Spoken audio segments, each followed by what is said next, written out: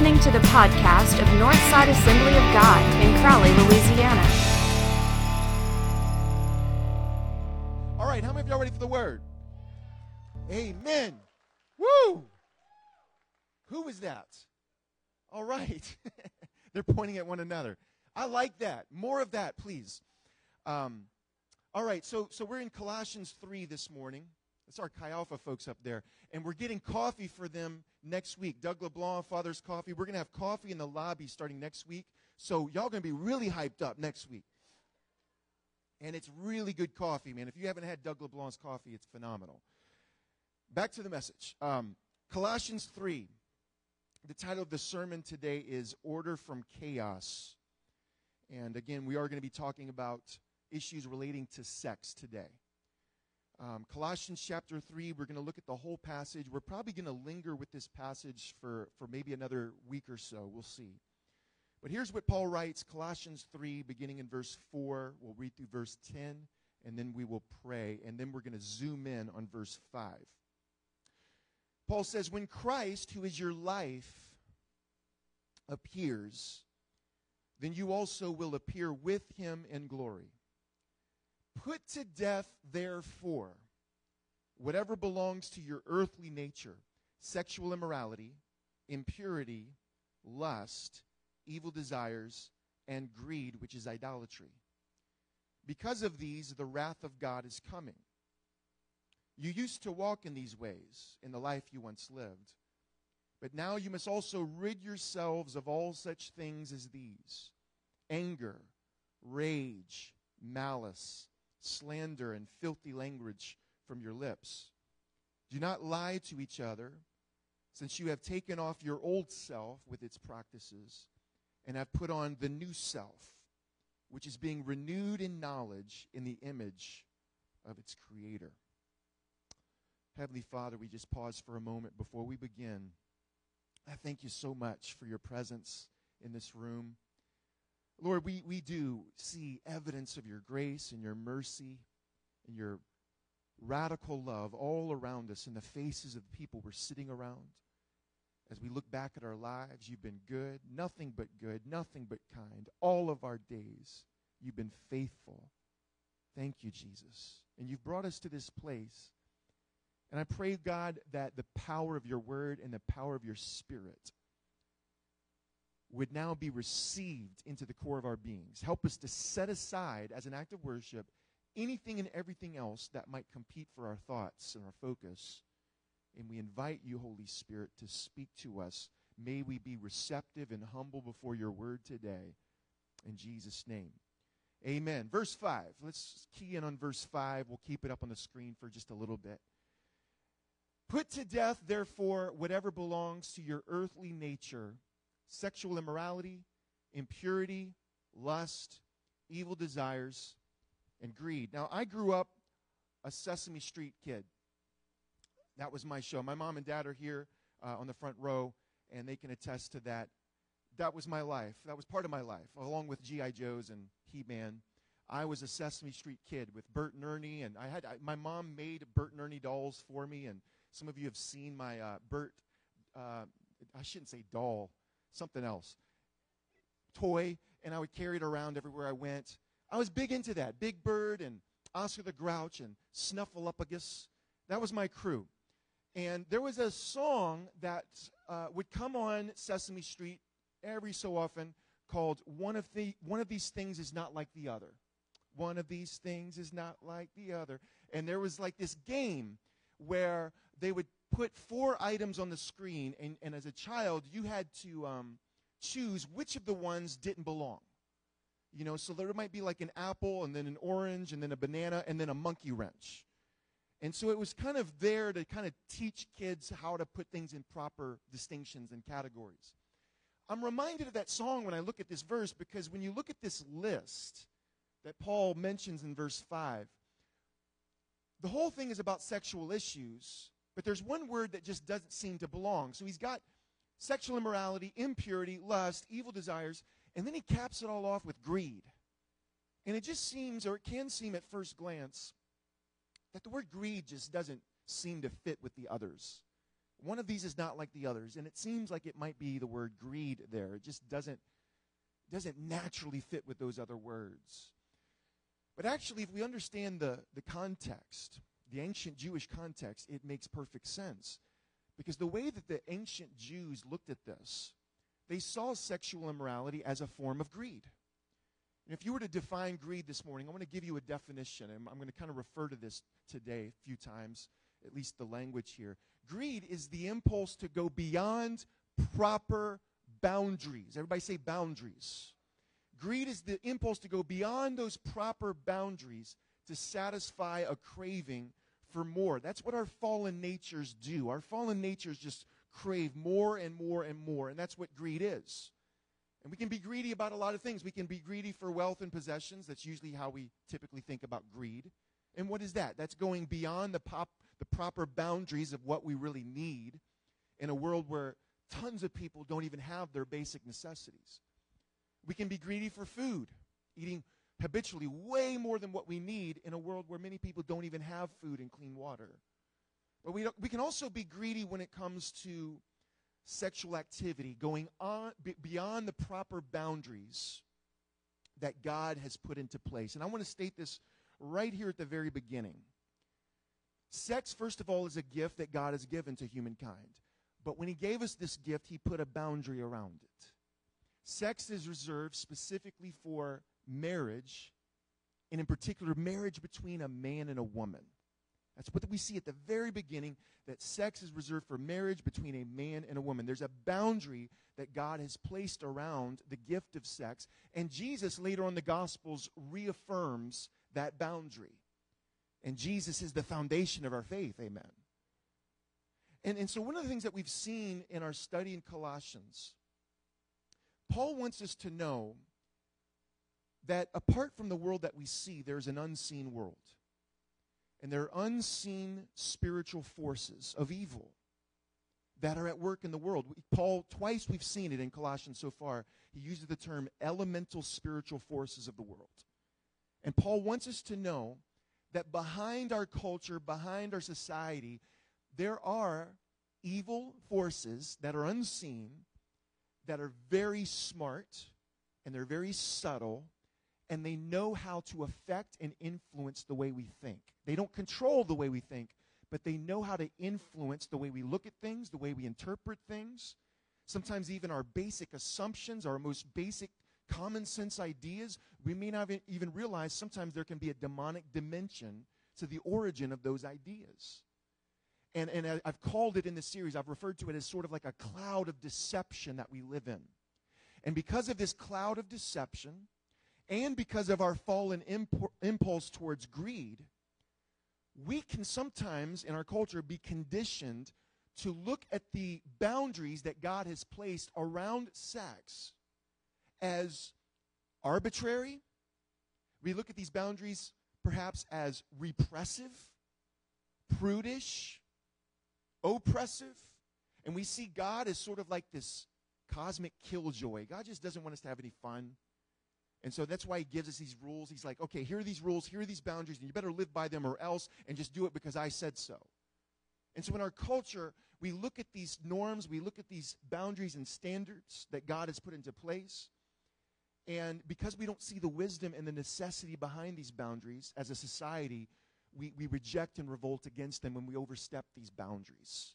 And what I want to do this morning is I want to help us to see the wisdom and the necessity for the boundaries that God has placed around sex. And I want you to see what happens when we overstep those boundaries. Now, the truth of the matter is, if you're a Christian, you shouldn't need any extra reasons to do something that God tells you to do other than the fact that he tells you to do it. Whether you understand it or not. Any parent can say amen to that. You don't care sometimes whether your child understands it. What you care about is obedience, even when they don't understand. But I think it can help us. It can really get us to appreciate and motivate us to embrace the boundaries when we see the wisdom behind them.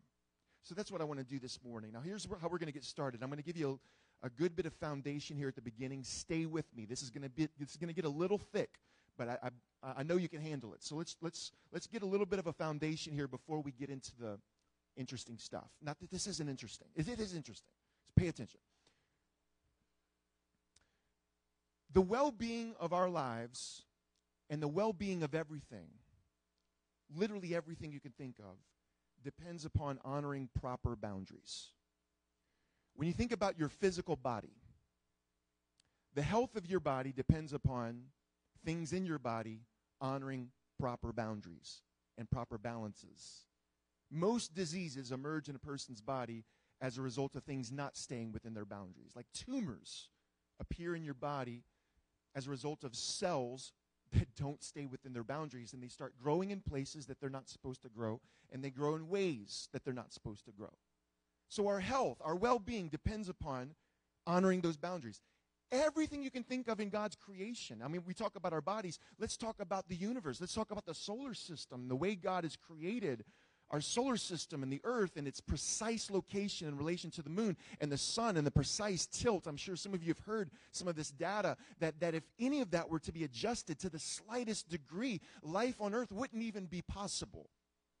And so God is, whether it's the tiniest particle or whether it's the entire universe, the well-being of everything in God's creation depends upon staying within proper boundaries. And when anything oversteps those boundaries, everything starts to decay, things start to fall apart. So let's look at the very beginning, Genesis 1, verse 1. Genesis 1, let's look at this. In the beginning, God created the heavens and the earth. Now the earth was formless and empty. The Hebrew term there is tohu wabohu. It's a lot of fun to say. Why don't you say it with me? Tohu wabohu. That's fun. I'm going to say it a bunch of times today because it is fun, but also because it's important to us. Tohu wabohu, this Hebrew term, it can be translated formless, empty. It can also be translated void, vacant, chaotic.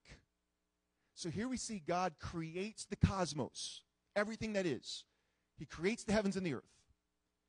And for a period of time, we don't know how long. You know, some people have a lot of theories about this verse 2 part. Could have been billions of years. But for at least a period of time, the cosmos that God created was without form. It was empty. It was chaotic. This term, tohu wabohu, every time it's used in the Hebrew Scriptures, it's always a negative thing. It's like a pejorative term. In Jeremiah 4, for example, it talks about the land after God's judgment, and it's just laid to waste. It's desolate. It's not even capable of supporting life. And that's what the cosmos looked like at the very beginning. It was chaotic. It was without form. It's vacant. And so when you continue on in the creation story, what you have is God taking what was there, and now, systematically, step by step, he brings order to the chaos by imposing boundaries.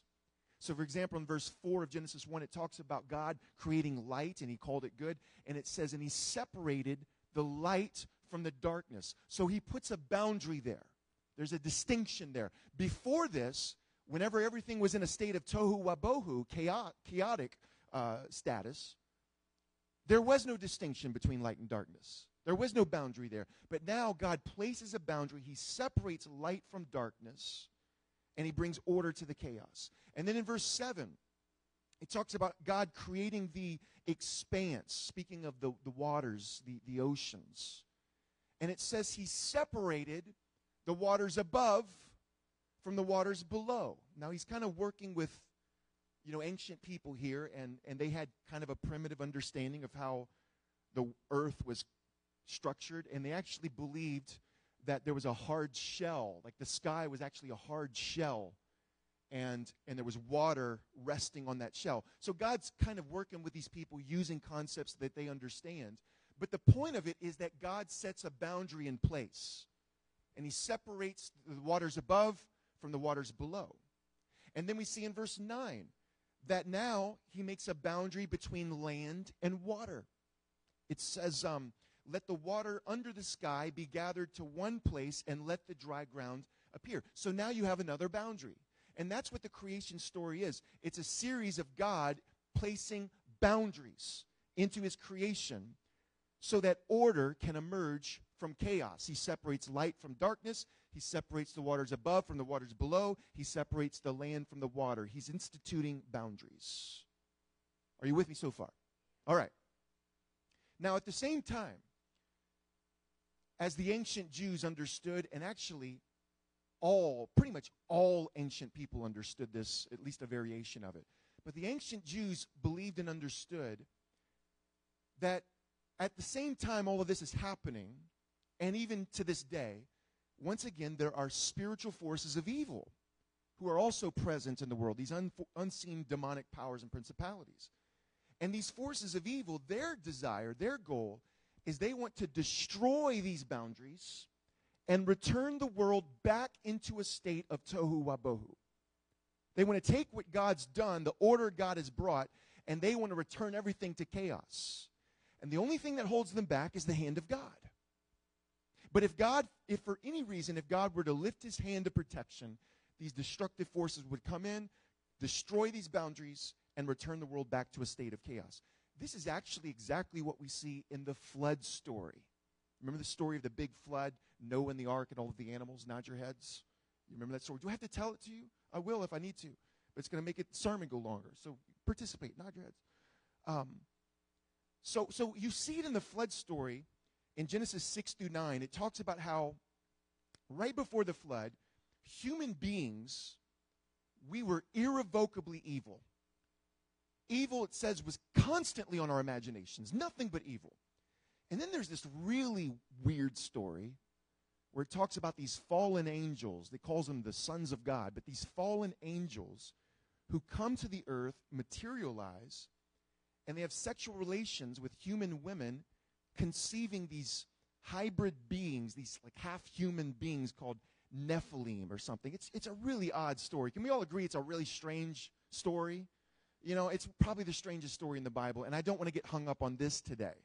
I don't want to venture off on a rabbit trail about this strange story, but what I want to do is I want to show you something much later in the book of Jude. In Jude 6, it refers to this story, and it refers to these fallen angels, and it says this. It talks about the angels who did not keep their proper positions of authority, but abandoned their proper dwelling, and it says these he has kept in darkness. So here's the point. These fallen angels overstepped their boundaries. They left their proper dwelling place, and they materialized on earth. And anytime anything in God's creation oversteps God's boundaries, it's on its way to creating chaos. So you have this flood story where human beings are overstepping their boundaries, fallen angels are overstepping their boundaries. And for a while, God kept his hand of protection in place out of his mercy. But there came a point where God just simply was left with no choice. And with a grieving heart, because God's judgment always comes with a grieving heart, he lifts his hands of protection, which allows these chaotic forces to come in and begin to destroy the boundaries that God's put in place and return the world back into a state of chaos. In fact, what's interesting is that when you read the flood story carefully, it's the exact reverse of the creation story. So in the creation story, God takes what is chaotic and step by step puts boundaries in place to bring order to the chaos. With the flood story, you start with a sense of order, and then systematically these boundaries are destroyed, returning the world back to a state of tohu wabohu, back to a state of chaos. So, for example, in chapter 7 of Genesis, it says that on that day, all the springs of the great deep burst forth, and the floodgates of heaven were opened. Whereas God put a boundary in place and separated the waters above from the waters below, now that boundary's been obliterated, and we see the undoing of creation. Now, let me just say this real quickly as a side note. This is not part of my sermon, but I feel the need to say this. This does not mean that every time there's a natural disaster, every time there's a hurricane, a tornado, an earthquake, it doesn't mean that every time it happens, it's because God lifted his hand of protection and allowed judgment to happen. There are all kinds of variables that can affect whether or not disasters happen and when they happen. And we should never try to connect the dots between a certain disaster and God's judgment. That is a very harmful thing to do. Please do not do that. But that's a side point. Just write that down, study it, think about it this week. But here's the real point that we want to get to when it comes to this narrative. The boundaries that God has put in place, every boundary God puts in place, is anything but arbitrary. When God establishes boundaries, it's out of his wisdom, for our protection, and for the well-being of ourselves, our society, and all of God's good creation. Whether we're talking about particles, people, marriages, family, society, the earth itself, the solar system, the entire universe, everything hangs on honoring proper boundaries. Everybody with me? All right, so that's the groundwork. Now let's get into the good stuff. As we get into this issue of sex and greed, the problem with our human nature, we have this fallen impulse of greed to overstep God's boundaries and satisfy our cravings. And so instead of honoring the boundaries, we violate the boundaries. And I'm just speaking broadly over human society in general. And as it pertains to sex, we have this fallen impulse to overstep the boundaries that God has established so that we can have the freedom to have sex with whoever we want, whenever we want, however we want.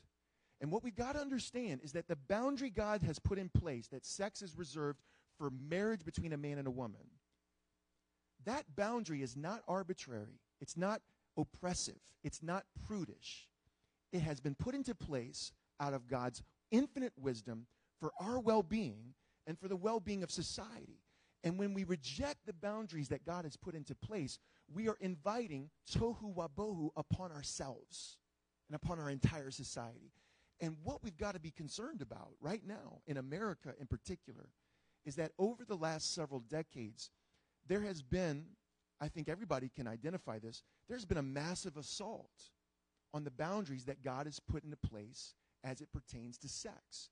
And especially over these last 3 decades with the advent of the internet, pornography has just exploded out of control. It's out of control. Listen to these statistics.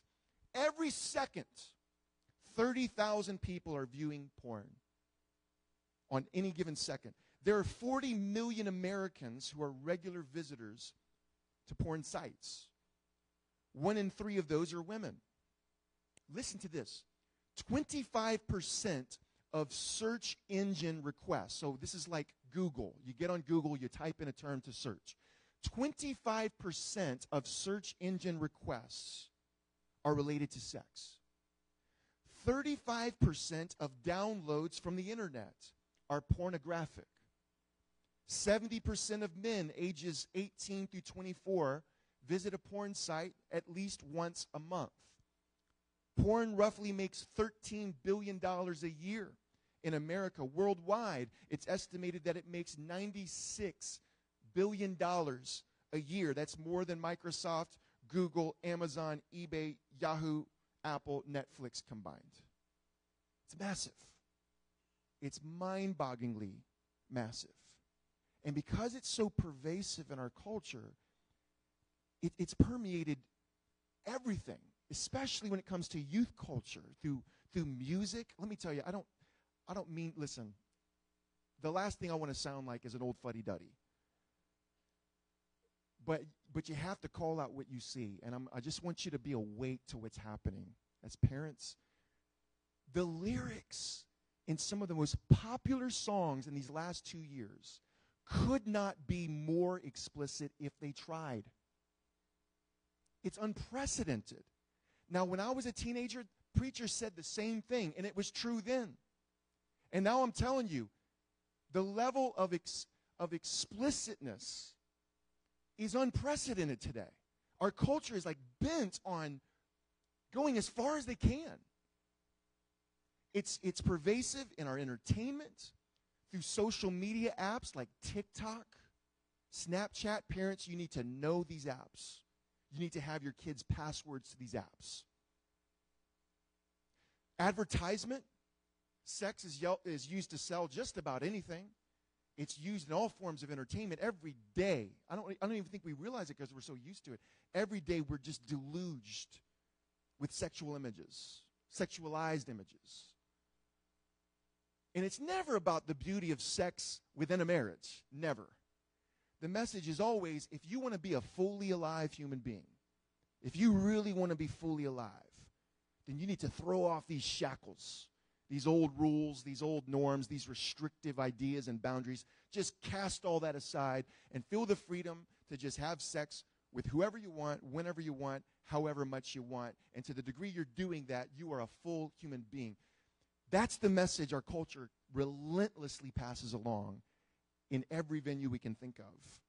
And so there's like this, I'm going to call it a concerted effort, because I think it's even beyond the level of just our conscious decisions. I believe there's a spiritual aspect to this. There are powers and principalities unseen that are fueling what's happening in our culture. But there's an attempt to brainwash us into seeing the boundaries God has put in place in regards to sex as restrictive, oppressive, unnecessary, irrelevant. And that is unleashing tohu wabohu upon our society. See, sex is like the power of an atom. That's why I put an atom here on the screen. The power that holds an atom together is one of the strongest forces we know of in our universe. And as long as that power is turned inward and kept within the boundary of an atom, well, that's what makes everything solid. It's what makes everything work. If there were, thank God for atoms.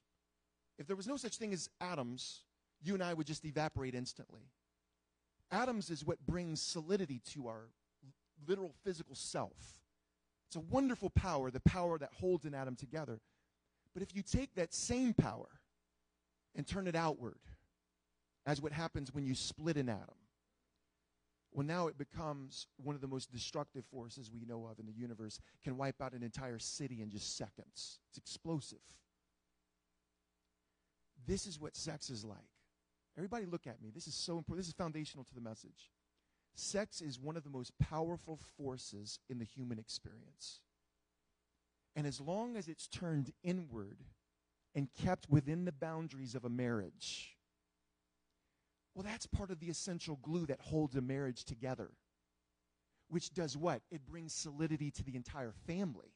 Which does what? Brings solidity to the entire society. It's part of the essential component that makes a society healthy and whole.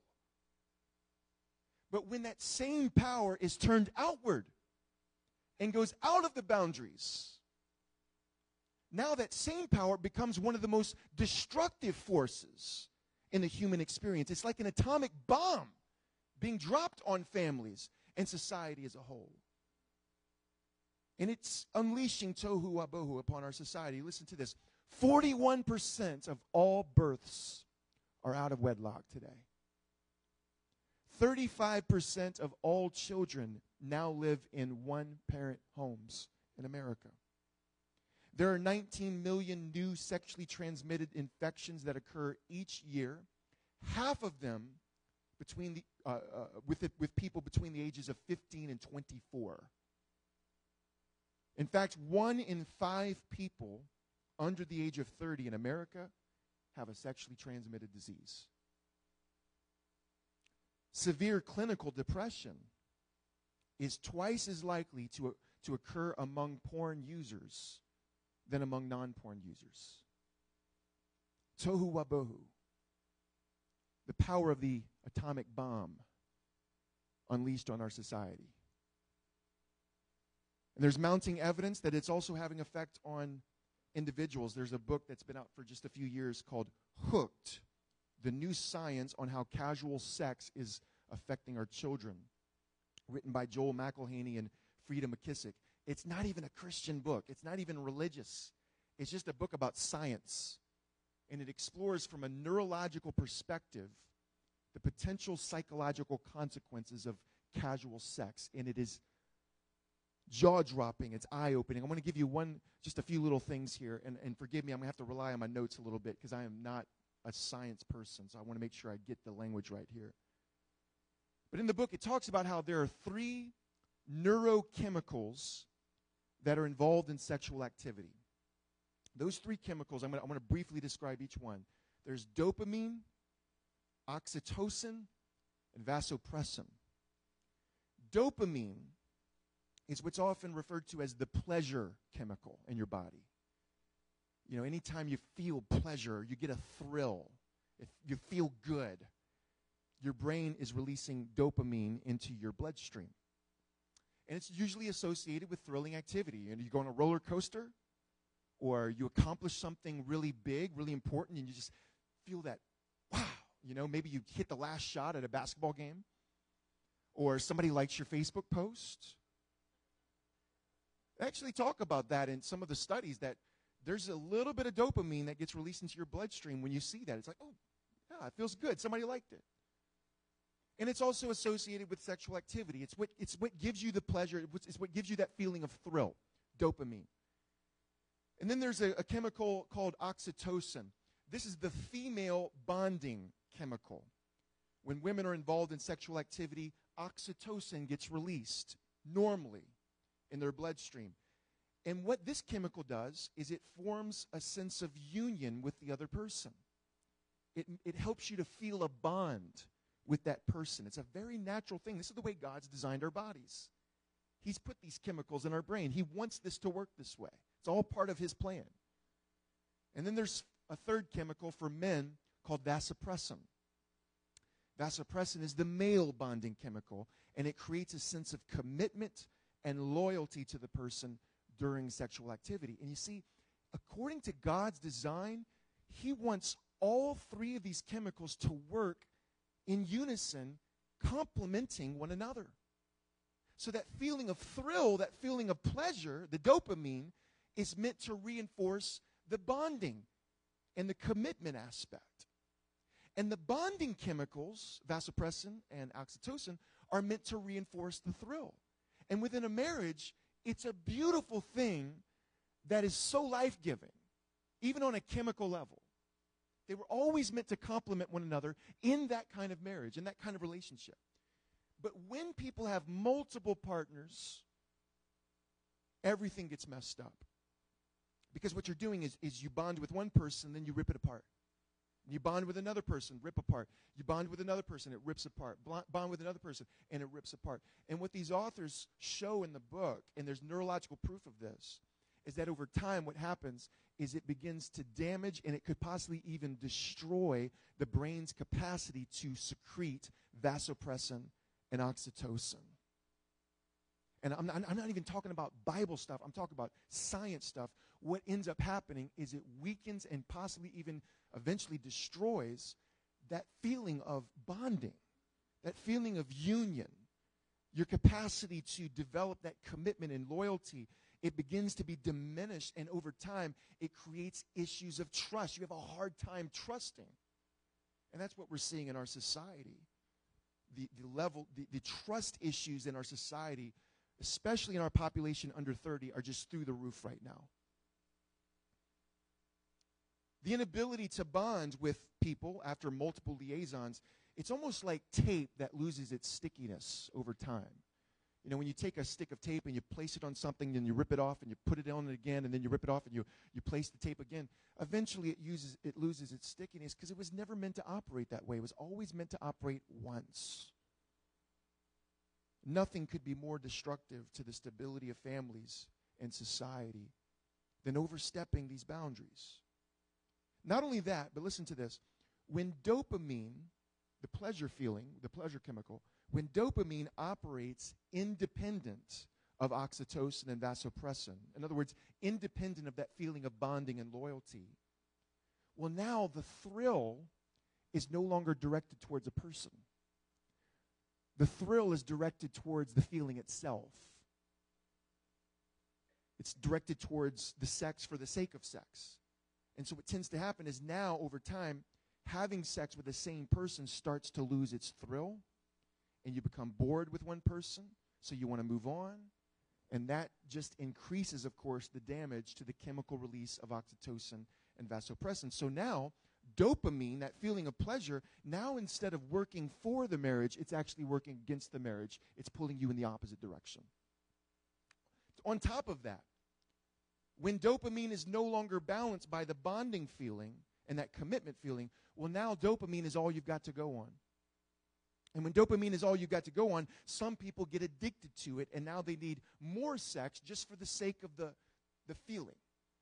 And that's why the rate of sex addiction and porn addiction right now is skyrocketing in America. And listen, just like all addictive drugs, for many people at least, you need more and more of a radical thrill in order to feel that same buzz. And so over time, what ends up happening is people end up requiring increasingly strange, bizarre, and sometimes even cruel acts to get that same dopamine release. And over time, they begin engaging in things that previously they would have never imagined. It's just shocking, revolting. But this is the result of tohu wabohu, chaos unleashed upon ourselves and our society. There are many other things we could talk about. There are scientists who are arguing right now that there's a connection between promiscuity and depression.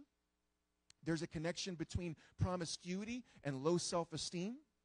A connection between promiscuity and all kinds of other psychological phenomena like eating disorders and even phobias.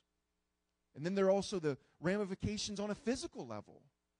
Like 1 out of 5 people under 30 having an STD. Tohu wabohu unleashed on our culture. And it's all the result of this massive revolt against the boundaries that God in his wisdom has placed around the gift of sex. See, if you're a Christian, if you've been serving God for a number of years, if you've been in church, none of this should surprise you. Because the Bible makes it clear, when two people come together, a one flesh relationship is created. That's not just a cute metaphor. That's reality. God has wired his creation to work like this. And science is just confirming what the Bible's been telling us all along. Paul says when two people come together, it forms that type of bond, that type of union. He says even when it's just a liaison with a prostitute, as he says in 1 Corinthians 6. Jesus says, what God has put together, let no man separate. It was never meant to be destroyed. And so when a person comes together and forms that one flesh relationship with someone, and then it gets ripped apart, and then they form that one flesh relationship with another person, and it gets ripped apart, and the same thing over and over and over again, it's like tape losing its stickiness over time, and you lose your capacity to have that feeling of bonding, that feeling of union, that feeling of commitment and loyalty that's very organic to the way God has created us. It's destructive. Tohu wabohu, unleashed on our society. So I'll end with this. We live in a culture of chaos, especially as it relates to sexual immorality. We live in a chaotic tohu wabohu culture. And in the midst of this culture, folks, if you're surrendered to Jesus, we are called to manifest the priorities of the kingdom and the values of the kingdom, which means we are willing to swim upstream, which means we don't go with the flow of our culture. We don't have a hateful attitude. We don't have a spiteful attitude. We don't have an angry, wrathful attitude, anything like that. What we do, though, is lovingly model the way God's called us to live. And we show the world an alternative vision for what human society ought to look like. That's what makes us salt and light. We live in contrast in the ways that our culture operates outside of God's agenda. We distinctly follow God's agenda and are a living testimony to the chaotic culture around us. This is what it's supposed to be. This is what marriage looks like. This is what a healthy society looks like. It's called the Church of Jesus Christ. Our job is to be the church and make the world by being the church. There ought to be a distinction there. And so with that in mind, I want to give you two things, and then we're going to share communion together. The first thing is this: if you're a Jesus person, if you surrendered your life to Jesus right now, I want to leverage any and all authority you've given me to speak into your life right now, and I want to call you to turn. I want to call you to repent. What does repent mean? Yes, you ask for forgiveness, you receive forgiveness, but it also means you turn and you begin living a different way. You live the way Jesus has called you to live. And if you've been involved sexually, and I know, listen, you're not alone in this room if this is you. I promise you, you're not. But if this has been part of your story, Maybe it's part of your story right now, going outside of the boundaries that God has put in place. Maybe you even have developed this type of addiction to pornography even. And I understand it's very difficult to restrain our sex drive. It's very difficult. But I want to encourage you this morning and tell you something that, it's not fun to hear, but it's essential to us living victoriously. You can't do it alone. You need a community of people. You need 1, 2, 3 people at least who you've invited in on the inside of this issue. And so here's what I'm asking you to do. If you're in that scenario, number one, don't just jump out and expose yourself in front of this entire church. I'm not even going to expect that or want that right now. What I want you to do is privately, personally, find someone. If you're a man in this room and this has been a problem for you, find me, Jared, Randy, Kevin, a man in our church, one of our board members. Find somebody you can trust and bring them in on the inside of this. If you're a woman, find one of our female staff members. Find my wife.